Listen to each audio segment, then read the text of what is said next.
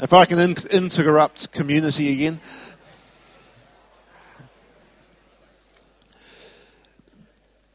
I want to just introduce Simon this morning, which you might think, that's weird. Why would you introduce him? We all know who he is. And this is Simon Gill. He's the teaching pastor here at the street. Yeah, let's welcome Simon. Yeah. Reason for doing it is that he's going to take us on a journey over the next 4 weeks. And every now and then we do these sort of 4-week or so journeys where we want to see a significant change in us as people. And we go week by week and we teach through the Bible, and we've been going through the book of Ephesians, and it's just been absolutely rich and wonderful. And every now and then we say, you know what, there's something specific we need to really attend to as a church. We did that recently with the Uncontainable series, where we challenged ourselves as to what it would look like for us to reach our city. Well, this series builds on that.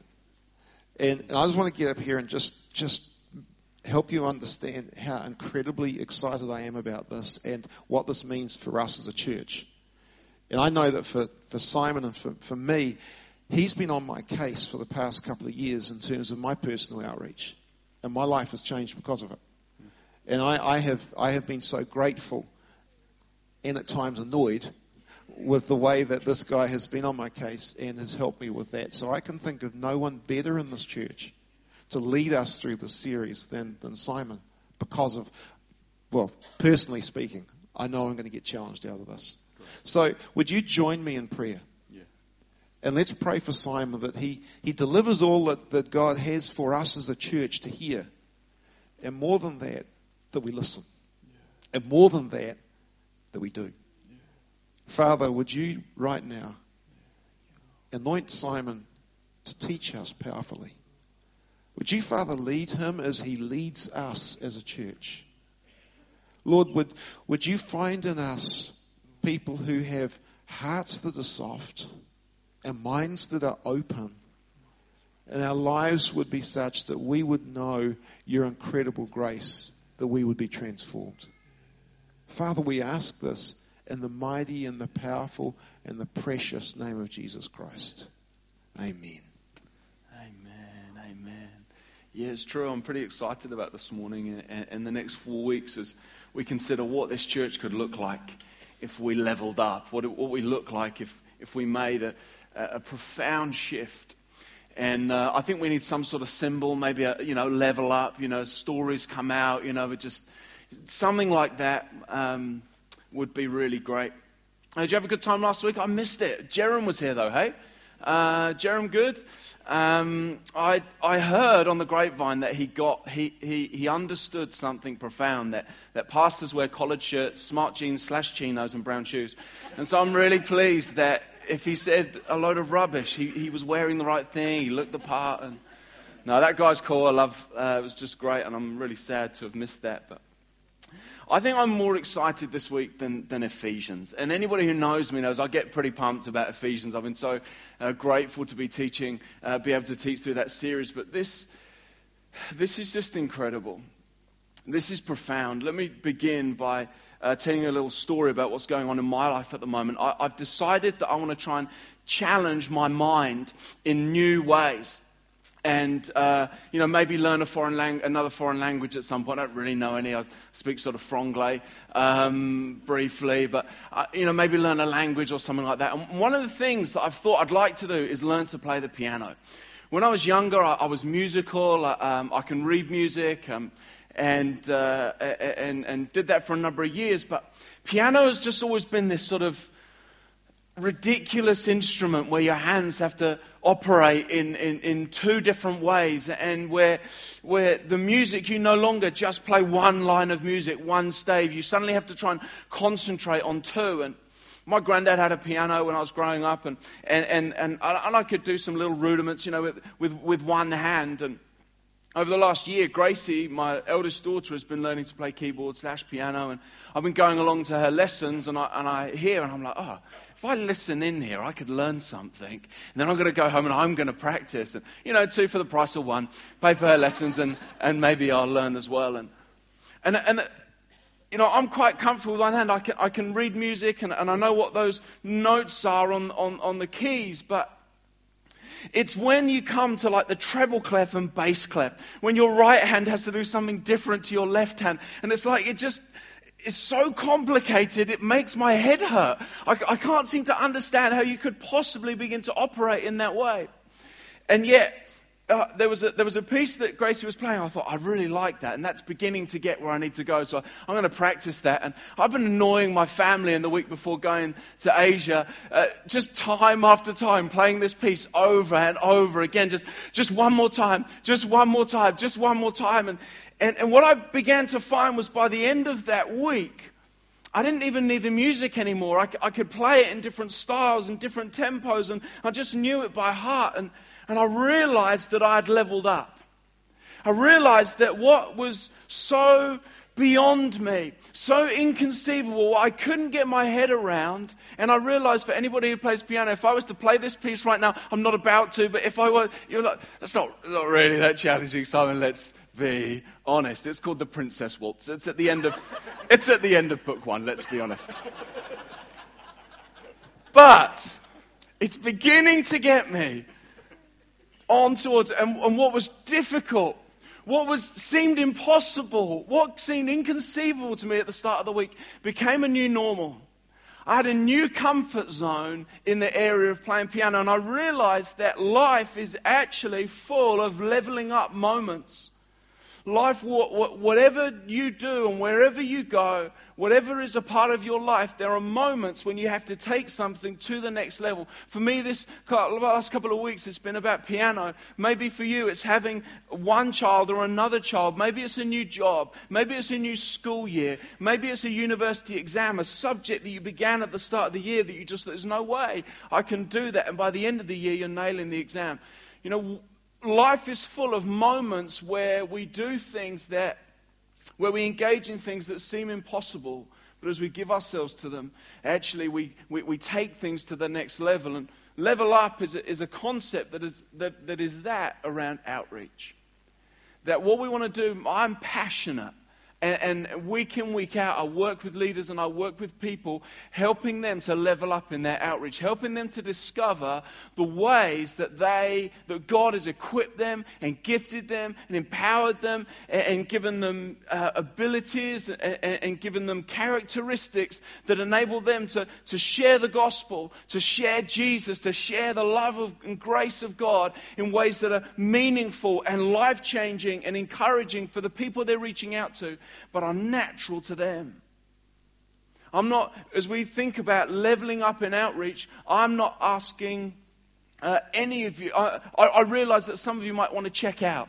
I realize that some of you are like, hey, we'll leave that to the evangelists. We'll leave that to the people who are gifted in that way. I believe that every single one of us who believes in Jesus has a story to tell, a number of stories to tell, a life to live that is distinctive, and God wants to use each and every one of us to reach out to this city.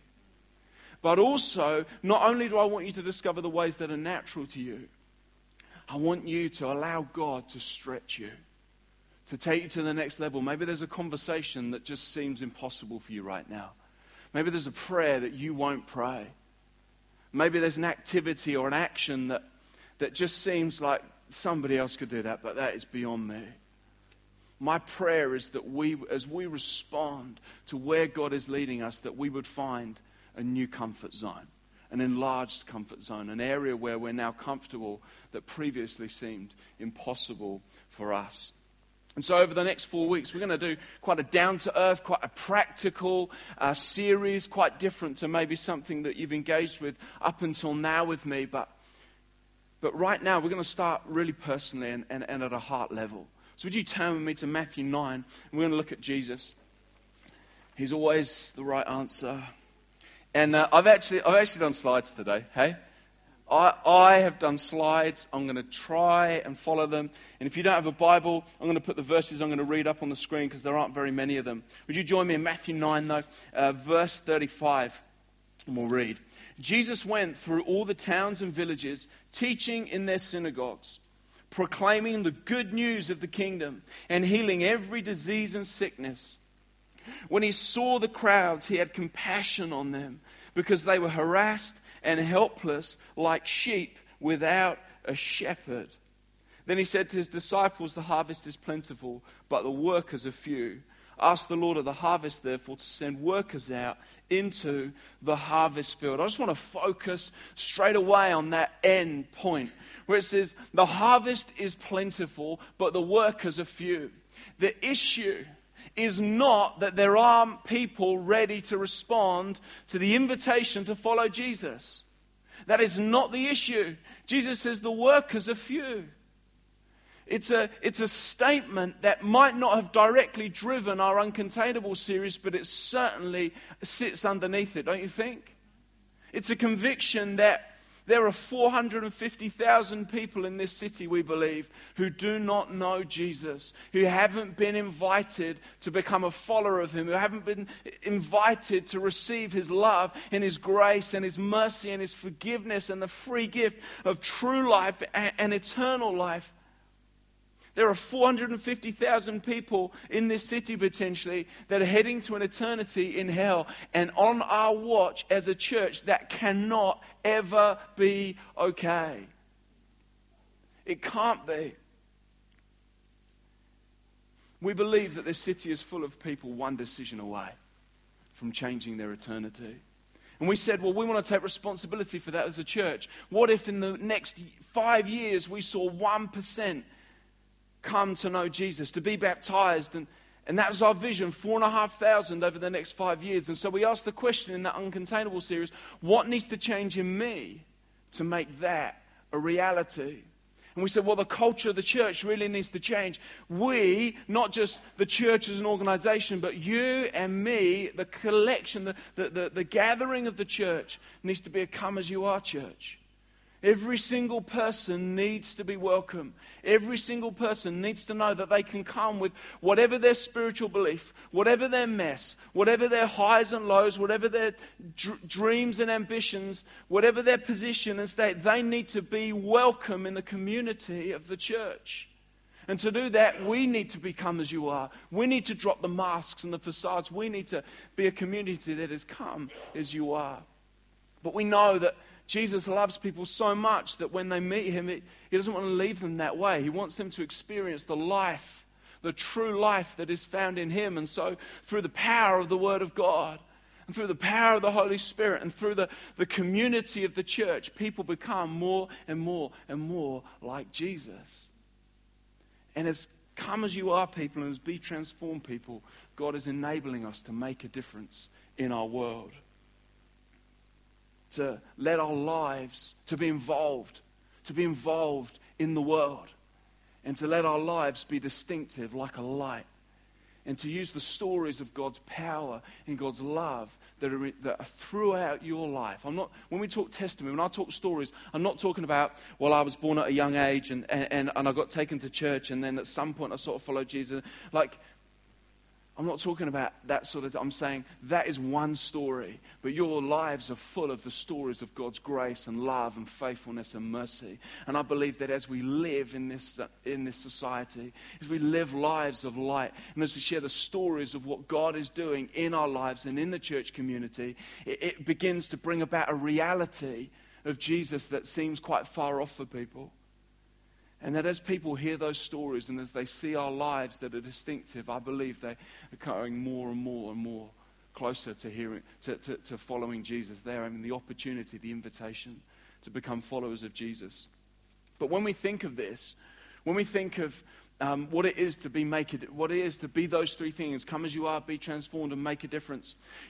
Come as you are can be, hey, we can invite people into the community of the church and we'll welcome them, whoever they are, we'll welcome them. And, that's a big step in some ways, but it's, I can do that in the safety of this room. I can do that in the safety of these buildings and in the safety of my life group. I can be transformed in that context as well. But make a difference is lived out in the neighborhoods, and in the schools, and in the workplaces, among people who are actually often either ignorant of God or opposed to God in some way, and therefore opposed to the church. And so make a difference is the one that goes cold quickest. It's the one that falls off if we don't give it no focus. And so what we want to do over the next 4 weeks is focus on shifting, leveling up the make a difference culture of this church. And I want to introduce you to a tool that has been transformational in my life. I'm not passing on to you something that I've read in a book, that I've been taught, and I'm going, hey, I'm just going to pass on to you a load of information this morning. I want to introduce you to a tool that has leveled up my Make a Difference over the last couple of years, that has changed the way I live my life. And as Nick suggested, I've taken a group of leaders from this church through this sort of process over the last 18 months using really practical, down-to-earth tools. And we've seen a profound shift. I was meeting Josh Isaac, the guy playing drums this morning, just on Thursday, and we were celebrating that not only did he see a profound shift in 2015, but there is another shift, another step that he has seen in his life in 2016. At the start of the year, I took life group leaders through this tool. And I was reading yesterday some of the celebrations of life group leaders this year, that they are becoming, they're celebrating seeing more of a come as you are attitude. They are celebrating seeing people saved this year. They are celebrating baptisms. We have about 6 baptisms going on today. There is celebration going on because of the shift that has gone on in people because of this tool. And so I want to introduce you, the whole church, to this tool.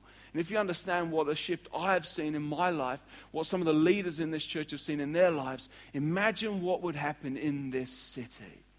Imagine what would happen in the workplaces, and in the government buildings, and in the hospitals, and in the schools, and in the universities, and on the streets, and in the neighborhoods, and in the school playgrounds of this city, if every single person in this church community made a similar shift. And that's what we want to look at right now. This tool, without any further ado, is called the 1 degree rule. And it is a measure of outreach temperature. It's so simple. Some of you are probably thinking this must be really complicated. It's super simple. And what we say is, on a scale of 1 to 10, where am I at right now in terms of my activity, my passion towards outreach? If you're a 1, you're not spending time really with people who are far from God. You're not praying for them. You're not really caring about engaging in any sort of spiritual conversation. Maybe there's people in your lives that are not followers of Jesus. You work with them, you live near them, you interact with them, but you're quite happy with them staying like that and your life staying as it is. And, you can respect each other's beliefs and that's all cool. That'd be like a 1. That'd be pretty cold. If you're 10, you're spending time with family and neighbors and friends who are far from God. You're praying for them like there is no tomorrow. People who come across you are naturally and organically being led towards an opportunity to hear about Jesus. That'd be like a 10. And this tool is a Kevin Harney tool. It came out of a book called Organic Outreach for Ordinary People. And this is the simple tool that has had a profound effect on my life. Number 1, it's subjective. It doesn't matter whether Nick, living in the same house as Sarah, says he's a 5 and actually is at the same level as Sarah who says she's an 8. That doesn't matter. It's about you making a personal assessment right now of where you're at. The second thing is that it's not about just passion. It's not saying, oh, I'm so in love with Jesus and yeah, I really want people to know Jesus. It's about saying, as I look over the last few days, I look over the last week or month, whatever the period of time, what activity has there been? Have I been praying for people? Have I been spending time with people far from God? Have I been active in practical things? So I want you to do that right now. I want you to take a moment and say, God, and I want you to know, first of all, this is a come as you are moment. It's no good if you say, you say what you want to be. Where are you at right now, honestly? And we'll talk about what that means in a moment. But right now, just take 10 seconds. Where are you at? Give it a number. It doesn't matter what it is. But for you, what's that number for you?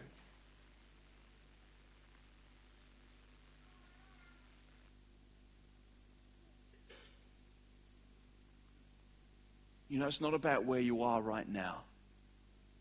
It's about saying, what am I going to do? Not to become a 10. Not to become like a Billy Graham overnight. But to say, whatever the number, if you're a 1, what am I going to do right now to take that to a 2? If I'm a 4, what am I going to do to take it to a 5? If I'm a 10, what am I going to do to take it to 11? But where are you at right now? And what are you going to do to take that to the next level? I'm going to dive into Matthew 9 real quick. And we're going to take you through 4 ways that we can do that really practically. Here we go. I want you to see something in the life of Jesus. Verse 36, when he saw the crowds, he had compassion on them because they were harassed and helpless like sheep without a shepherd. The first thing I see about Jesus in this thing, the crowds come up to him. And he doesn't just see a crowd. He doesn't just perceive their wealth or what they're wearing or whether they're hungry or whether they're thirsty. He sees them. He sees them for who they really are. He sees their greatest need, that they are harassed and helpless like sheep without a shepherd. How do you see the people around you? Do you make lots of assumptions about what must be going on in their life and what their perception of God must be? Or you're willing to do life with them and allow God to open your eyes and see them as they really are? You know, I've encountered many people who seem to have so many needs, and yet their heart is so hard to Jesus. And yet I see people who seem to have everything together, yet in the middle of the night, they're troubled because they know they need a Savior. That was me. I was hard on the outside. People would have said too hard, too difficult, never going to return to God. And yet they did not know what was going on in my heart in the middle of the night. I seemed hard. I seemed like I had everything together, but I was ready. Will you let God open your eyes to see people as they really are? So prayer number 1, in terms of raising our outreach temperature, is praying this prayer: God, would you open my eyes to see people as they really are? The second prayer is, God, would you open my heart? Not just open my eyes, but would you open my heart? This word in this passage, compassion, is a phenomenal word in the Greek. I wouldn't usually tell you what it says in the Greek, but I love the word so much I just need to tell you. It's splachnidzomai. Like, why do they put compassion in there? It just has no pizzazz. Splachnidzomai. Okay? And you're going to love what it means as well. It means to be moved as to the depths of one's bowels. How cool is that? They had a word for that. We need a word for that. We're going to bring #splachnidzomai back into everyday language. It means to be moved as to one's bowels. But this is really fascinating word. Okay, when you look, this word only appears in the Gospels. And it's always used to describe either Jesus having compassion or a request from somebody to Jesus, Jesus, have compassion on me. Or it's a word to do with an emotion or an activity of the God figure in a parable. So when you think of it like the Good Samaritan cared for the needs of that person, he had compassion on them. It's that word. When you look at the prodigal son, the father who welcomed the son in open arms, did what was shameful for him and ran towards his son to welcome him. He had compassion on him. He was moved as to his bowels for his son. There was a depth of feeling for his son that moved him to do at great cost to him for the sake of his son. So this word compassion is a God-centric word. It is a word that has to do with a God-like, love-induced, deep emotion for the sake of someone else. Real briefly, if you turn over to Matthew 14, okay? Jesus, this word is used to describe Jesus. It says in verse 13, when Jesus heard what had happened, he withdrew by boat privately to a solitary place. Hearing of this, the crowds followed him on foot from the towns. When Jesus landed and saw a large crowd, he had compassion on them. And he healed their sick. Now you might think, ordinary thing, Jesus, that's what he always does. Why would such a deep word be used at this moment? Well, the thing is, his relative, John the Baptist, has just been beheaded. This is a painful moment for Jesus. When Jesus heard that his relative, a guy who was his forerunner, had been beheaded, he withdrew by boat privately to a solitary place. I think he needs to process. I think Jesus is hurting. I think Jesus needs to get before Father and say, God, help. And he doesn't even get to the solitary place before a crowd forms. And he has compassion on them. This is a profound moment. You see, this word, compassion, is this God-like, love-induced drive that moves you out of your situation and out of care for yourself to the person that is in front of you and says, your needs are greater than my own. See, I think we need this in our lives. We need to pray this prayer. I need to pray this prayer. I had to admit to our team, that this outreach team that I lead this year, do you know what? I still think outreach is in my head and it has not reached my heart. You know, you can assent to outreach in your mind and say, yeah, I think it's a great thing for someone else to do. Or you can say, I feel obliged to do it because I believe it's the right thing to do, so we should do it. But there's something profoundly different when you are moved with compassion for the sake of the person in front of you, and you say, whatever it means for me, however embarrassed I might be, however difficult this might be for me, for your sake, because of your lost eternity, I'm going to do something for you. I'm going to level up. I'm going to go beyond what I need for your sake. I had one of these moments this week. For those of you who know, I've been in Thailand, in Cambodia, looking at the work of Destiny Rescue. They rescue kids, girls particularly, out of sex trafficking. And just an amazing organization that rescues and rehabilitates, restores, and shares the gospel. And they have a ridiculous success rate above any other organization, and we believe it's because of the gospel. But the thing that was most profound was one of our missionaries, one of the ladies sent from here to work with them is Nikki Parlane. Many of you will be familiar with her or with her work. And she showed me some of her footage that she'd just filmed in Delhi, where a pastor who started rescuing kids and is now partnering with Destiny Rescue in Delhi, he explains how trafficking works. And this is horrific. And I'm not going to say what I heard. All I'll say is I couldn't unhear what I heard. And I didn't just go, cool, it's really important that girls are rescued out of that situation. I mentally assent to somebody else doing that. He said, I want to rescue every girl. And I didn't go, yeah, I agree with that. I didn't just say, cool, I'm going to feel obliged to jump on board with that. When I heard this situation and I heard this pastor say, I need to rescue every girl, I said, that has to happen. It has to happen now. I have to do something about that, even if this church won't do something about it. But I think we are going to do something about it, by the way. Do you see what I mean? I didn't feel obliged. It wasn't an obligation. I said, because of the needs of those girls, I have to do something. Regardless of what it means for me, regardless of what it costs me, their situation demands that I respond. And I think when we are willing to let God break our hearts for the condition of people who are far from God, say, God, would you open my heart that I might be moved with compassion? I think our outreach will never be the same again. Let me finish with two quick things, because I think God wants to just do something on that point. But I just want to give you two more things. Secondly, when Jesus comes across people, he always has time. Look at how many times Jesus does stuff on the way to places. Somebody calls out to him. He's on his way to heal somebody, and somebody else needs healing along the way, and he always has time for people. And if I've learnt one thing about outreach and outreach temperature over the last couple of years, it's this. The biggest killer of your outreach temperature, your desire or your activity to get involved in outreach, it is busyness. It's busyness. It gets in the way.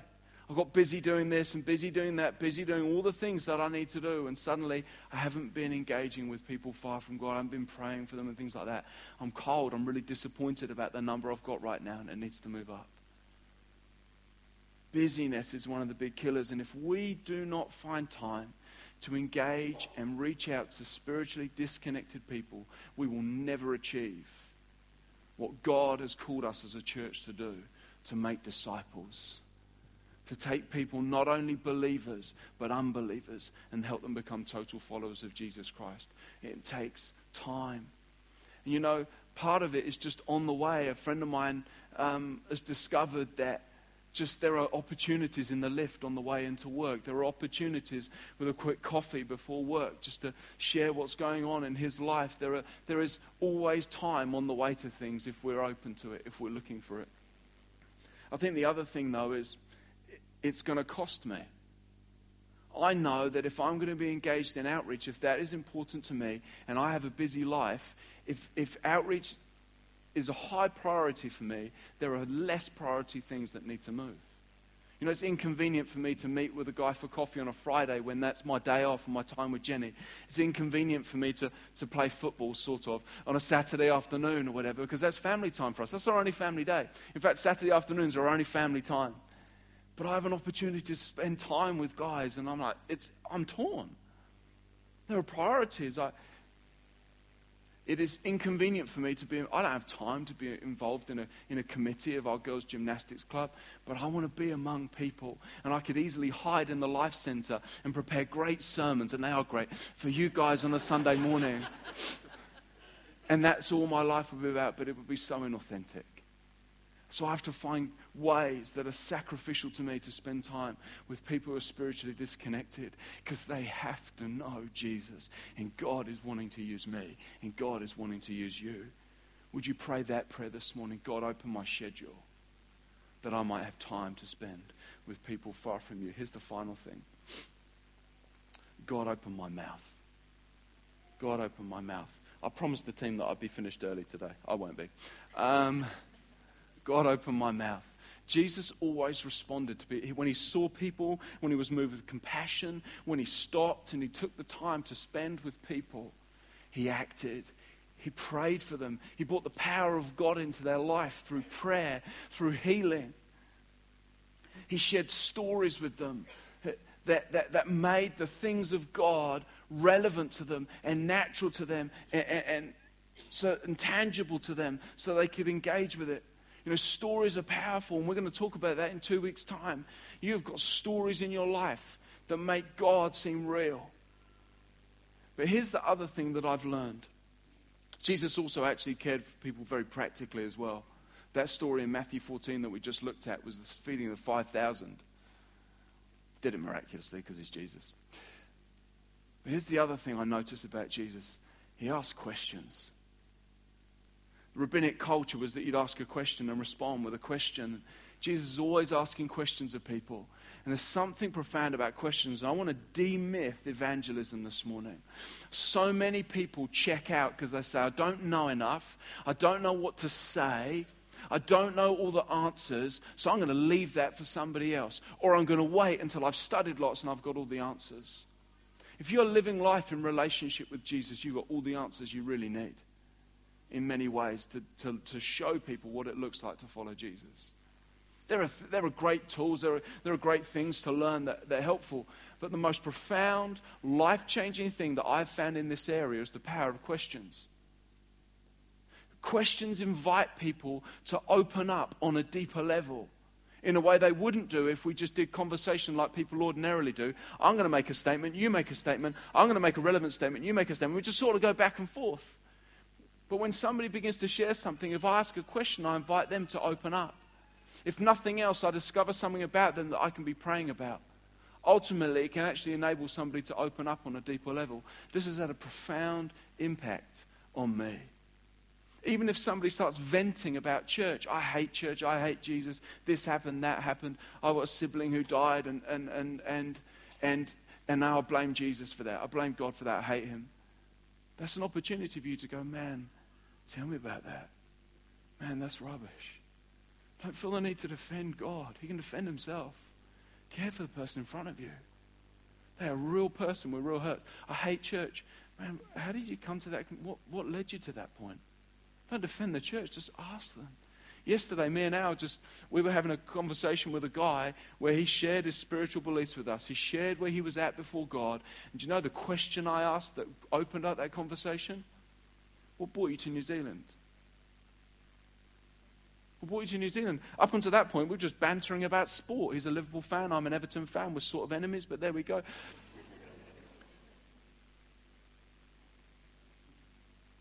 What brought you to New Zealand? Just question after question, and he starts sharing about where he's at. Final thing, a friend of mine, you'll laugh at this story, a friend of mine, a few weeks ago, I've been lamenting with the team that, man, I've got this friend and we get on really well, but there's no spiritual conversation. It's not natural. I don't want to force it. I don't have an agenda, but I want him to know about Jesus. And, and I came across this concept of asking questions, and I realized how many questions I could ask him. Why'd you join the army? When did music start for you? What was it like growing up for you? I mean, there's so many questions just to invite him to open up on a deeper level. And he comes to me over a coffee after I'd been praying and lamenting over this sort of thing of just no spiritual conversation. I sat down with him for coffee, and he said to me, Simon, I've read a book and I've thought of you about Rasputin. And if you don't know, Rasputin, a leader in the Russian Orthodox Church, pretty promiscuous. And I thought, I'm wondering what the step is here, but keep going. And he said the interesting thing is that he was a bit of a nightmare, but he was protected because he was widely reported to have healed one of the Tsar's children who was uncontrollably bleeding. Widely documented, and he said the writer of this book doesn't really come down on either side. He just says it's well documented. Now, usually I'd have said, I'm reading this, or, whatever, tell me more about that book. But I just said to him, tell me about that. Like, what do you believe about that? Where do you come down on that side of the fence? See, just a simple question. We're just having a conversation. And he said to me, I don't know. What do you think? I said, you know what? I shared with him a story of our pastor in the UK getting healed. I could have shared other stories that I know, that I've seen where people have been healed. But I chose that one. A pastor of our church in the UK was driven into the seabed on a wave and fractured his vertebrae, was told he'd never be able to raise his arm again. And he worships like this.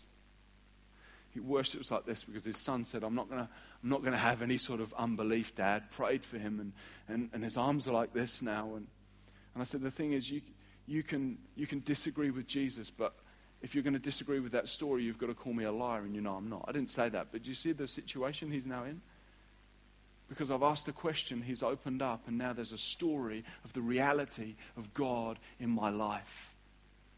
And I said, the thing is, I believe miracles are possible because I believe everything is within God's creation. Everything's within His power. It comes down to whether you believe in God or not. We carried on merrily along our way talking about it. What an opportunity opened up simply by a question.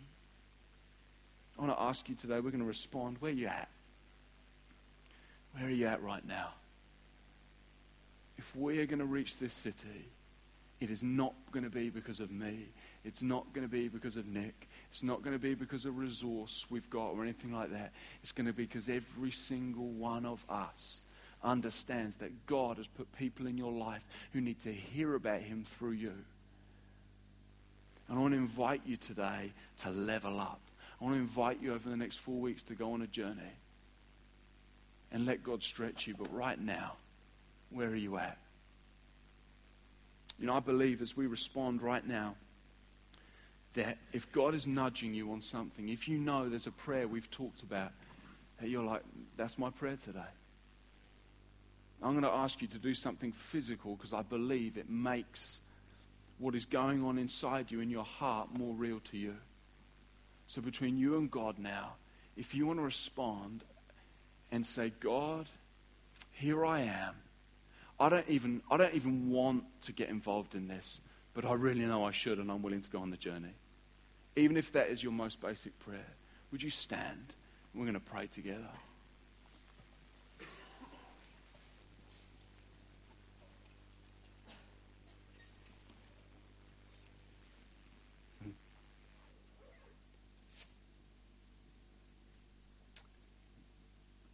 God, here we are.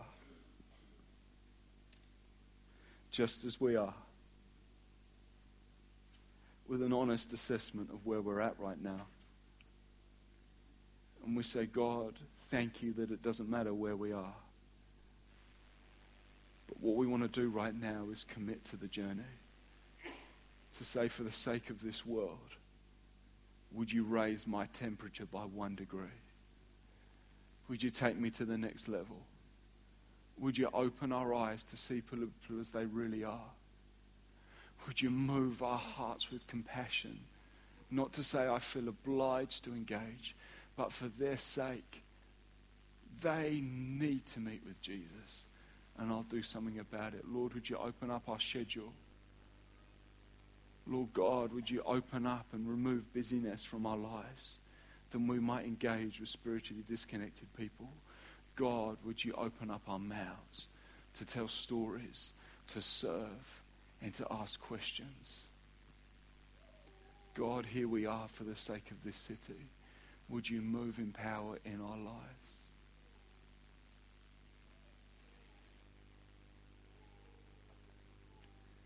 I wonder right now, just in this moment, if there's a prayer in your heart you want to pray.